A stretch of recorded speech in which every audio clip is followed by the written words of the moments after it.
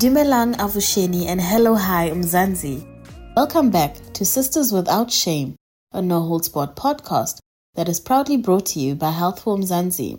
I'm your host, Noluthando Ngakani, and I'm here to hold your hand as you seek the answers to those pussy bumps and suspicious lumps you dare not speak of in public.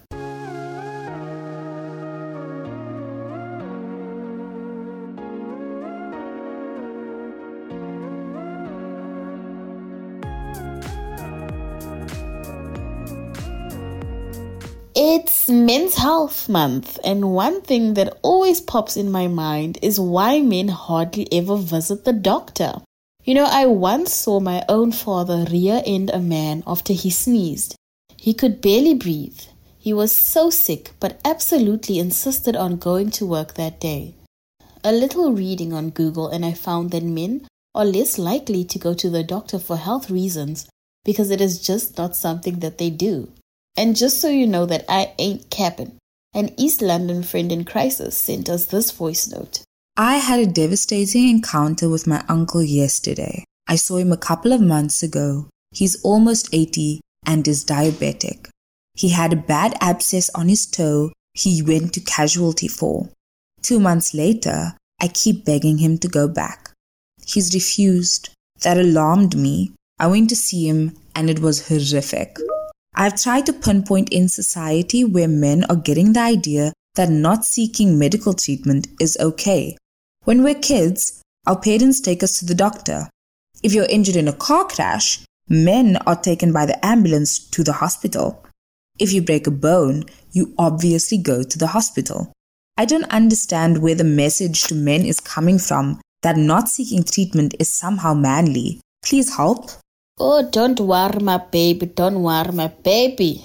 Karen Giselle from the Men's Health Foundation unpacks the barriers that men in South Africa experience when it comes to accessing healthcare.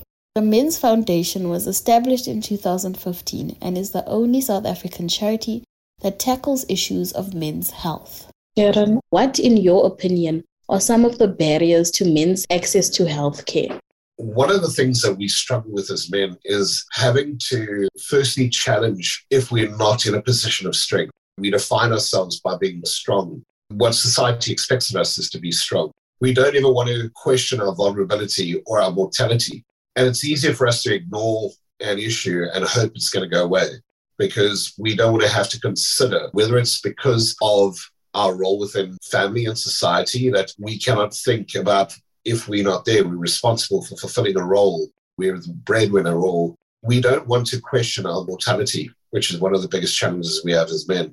Questioning and identifying that vulnerability, if there is something that's wrong, having to seek help. We see vulnerability as a sign of weakness as opposed to a sign of strength. And again, it reinforces that head in the sand approach that men have towards their health issues. This is what we see where we start to see the risk-taking behaviors that come in with men. Not only not going to go and see a doctor, but then what do we do to counter having to acknowledge we've got to take action? Men start to resort to relying on alcohol or drugs. We know that once we start to bring those types of dependencies in, it starts to lead to other types of challenges. Lower inhibitions with alcohol, the risk-taking behaviors that come with alcohol, with consuming alcohol, the higher road fatalities that we have with men driving drunk. Men's belief that they define themselves by the number of sexual partners that they have for them to be seen as strong and to be admired amongst their peers. That starts to lead to the increase in HIV, AIDS and STDs. So collectively as men, we need to start addressing our health-seeking behaviors in terms of acknowledging ourselves and the role that we play within not only our communities, but society as a large, but likewise, we need society to allow men to start undergoing this emotional evolution to address these challenges that we've had.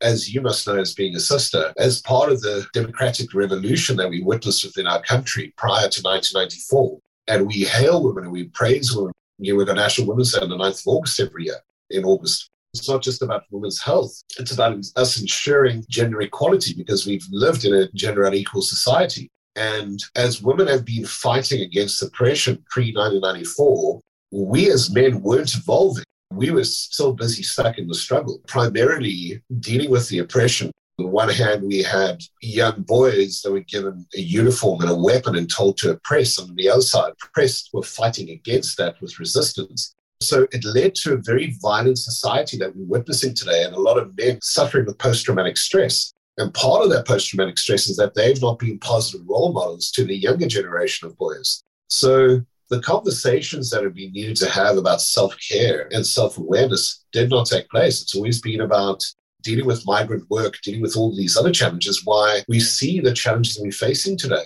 And men being challenged in that space, in a very becoming what's, even though there's massive steps towards becoming a gender equal society, men haven't been able to redefine themselves in terms of what their purpose and what their positions are. In the workplace, they're not necessarily all in the positions of power anymore. They're not in the profile positions, and men often define who they are by their positions, by their possessions, who they seem to be within society. And certainly with what's happened with the pandemic and the lockdowns, men have removed those stigmas and have seen the massive increase that we've seen in suicides in the country, because now we cannot go back to depending on all of these external factors that we were relying on for us to define who we were. The job positions weren't necessarily there because of retrenchments. I mean, the cost of living being up, and also with the fact that in the gender strict roles that we witnessed within the households, women were more empowered and moms were now being more part of the environment of gender roles of who was the breadwinner and who was going to stay home and look after the kids. It struck at the core of who we are as men, because we started to believe that we were less men if women were more empowered. And the problem we've had in society today is that masculinity as a whole has been looked at as the evil twin, rather than toxic masculinity, which is what we need to address. We still need to grow men with positive masculinity, acknowledging that it's good to be strength, but how do we use our strength? Does that strength mean we need to be aggressive? No, it doesn't. Strength means that we need to be strong in ourselves to when, like one of your readers or someone had written in, saying, okay, there's something that's wrong, let me go and get it sorted out, because my role and to honor myself is to look after myself and be the best man that I can be for the people around me. What are some very basic health screenings that men can even do at home, since they're so hesitant about visiting a doctor? One of the most important things we talk about is knowing your numbers. You need to know your family history. If you've got a history of high blood pressure, heart disease, what is your family history? And I think a lot of the challenges we have with single-parent households, a lot of boys don't know what their family history is, but it's important to get as much information as we can. When it comes to male health in particular, testicular cancer being the younger man's disease from the age of 14 to 40 was the highest age I've heard of a man with testicular cancer. It's self-examination, very much like for breast cancer.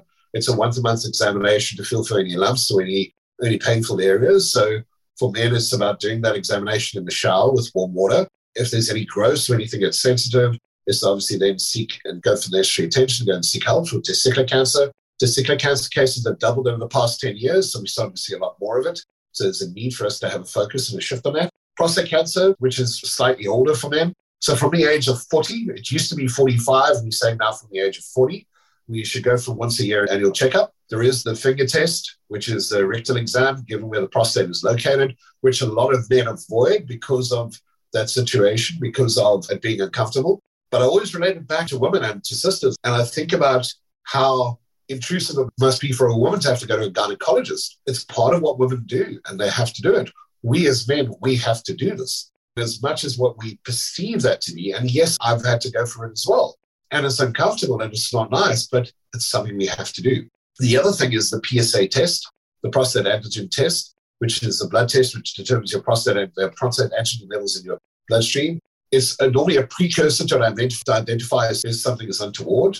A lot of the times with the conversations that I'm having with men today, it's often because they've undergone that test, the annual checkup with a blood test, which has highlighted that there's something untoward. Otherwise, they wouldn't have even thought to go and have a test done. In some instances, that's actually saved some men's lives. On the other side of the scale, again, it could lead to overdiagnosis, but this is why it's important to start developing these other tests to whether there is more need for us to take action. But what we need to do, and as we and in South Africa with the new amended, firstly, the prostate cancer policy, the National Department's first prostate cancer policy, which is currently being investigated for cost implementation nationally. Once that gets implemented, it's going to be easier for us to make sure that there's a standard across the board in public hospitals. But also there's certain clinics that's available, particularly in the Western Cape. There's the men's clinic that's located at Coldbrimmer Hospital, where you can go and get your PSA testing done within the government environment. And certainly there's a shift for us to get to that point as well. So the focus has really been there now. The National Prostate Cancer Policy is coming into effect, and also the National Health Strategy, National Men's Health Strategy, which is addressing all the key health issues surrounding HIV, AIDS, depression, suicide, prostate and testicular cancer. That's all part of their mental health is included in there. And that strategy was formalized in December of 2020. So we're going to start seeing this coming through the public healthcare system. And the challenge being that over 80% of our population depend on our public healthcare system. This is where we see most of the challenges that we're facing today, because the access to treatment for men is part of the problem. And research that we've done last year, it's showing that there's a 147% increase in prostate cancer. Breast cancer was one of the most prevalent cancers. Prostate cancer is going to surpass breast cancer by 2023 as the most prevalent cancer in South Africa. Now, there's a lot of influencing factors which we need to understand and unpack, but certainly we're going to start hearing it a lot more often. That prostate cancer is a reason or something that we need to address in this country. And certainly what we know from the research that was conducted, that the cost of treating cancer through the different stages, it's cost almost double to treat prostate cancer in stage 4 than what it does in stage 1. So the message of early detection is key. Again, the conversation about having to go for that annual checkup and making sure that you get those tested. So to answer your question, know your numbers, going for an annual checkup, and to take action when something's untoward. Like with women, we're told that, you need to go to the gynae the moment you start having sex and things like that. So this would usually be around 18, 19, 20. Do we have a specific age for men to actually also be instructed to go and get their checkups and stuff? They like to think that prostate cancer especially is an old man's disease, but testicular cancer is the very big one, I feel. I think this speaks to the fact that, we know that there's the cervical cancer immunization that's happening at schools. So those conversations are happening with girls already at that age. Those conversations aren't happening with boys. And I think it's also because boys, certainly from a sexual active position, from men being active sexually from an early age, it's not seen as something that you should go be more aware and should, I think from a sexual reproductive health perspective, that boys being aware of using condoms and the reasons why from an STI and HIV and AIDS perspective. But that conversation does need to come into that as well to say from a testicular cancer perspective, this is the sign, this is the symptoms, and this is the reason for boys to start being more accountable to themselves as well. So I do think that needs to be brought into that curriculum as much as what it's come into female reproductive healthcare and to girls' reproductive healthcare, that needs to come into boys' reproductive healthcare, which I'm trusting will start to happen now that the strategy in this has been finalized. And then our last question then is the big mental health one. So, Karen, can you tell us why mental health for men should matter to everybody? Besides the conversation we've had today about the impact of 7-year lower life expectancy, of suicide being one of the leading causes of men's deaths in South Africa, it's something that the figures are staggering. We're losing one man every 80 minutes in South Africa. Globally, it's one man every minute. So one man every 80 minutes in South Africa, it's a phenomenal figure. On average, 4 out of every 5 suicides in the country are men. The need for us to address men's mental health through the lens of a male, to start the conversation, to bring about these programs that are providing men with these solutions to get the necessary help, to get diagnosis and treatment is part of the challenge. And to create that environment for men where they can start to engage and feel comfortable and acknowledge when they can start to seek the necessary help. And I've witnessed this within the groups that I've been a part of and chaired, where one man starts to open up and share if he's seeking help, it removes the stigma and other men start to feel more comfortable to say, well, I'm also seeking help. And then they feel more reassured about the fact that they're not dealing with this in isolation and the whole underlying message that it's okay to not be okay. So the stigma with mental health is exactly what the problem that we have.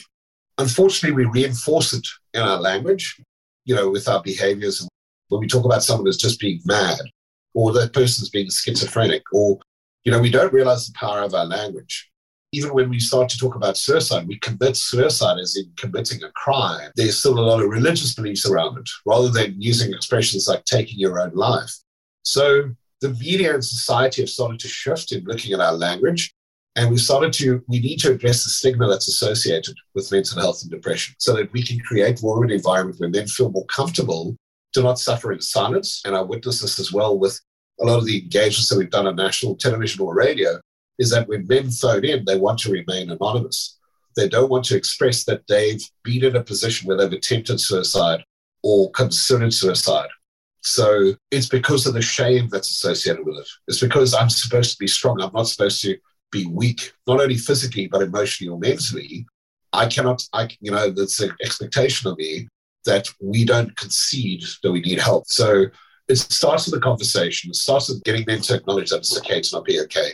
And by that, realizing that it's normal, that if you're undergoing some challenges, and to seek the necessary help, it's available. So you don't have to become a statistic. Thank you for joining this week's episode of Sisters Without Shame, Garen. For more on men's health, check out healthformzansi.co.za. Now remember, if you are in a medical bind and looking for a shoulder to cry on, you can send an email to hello@healthformzansi.co.za. Alternatively, you can hit us up on WhatsApp on 076 132 0454. I would never blue tick you, babes.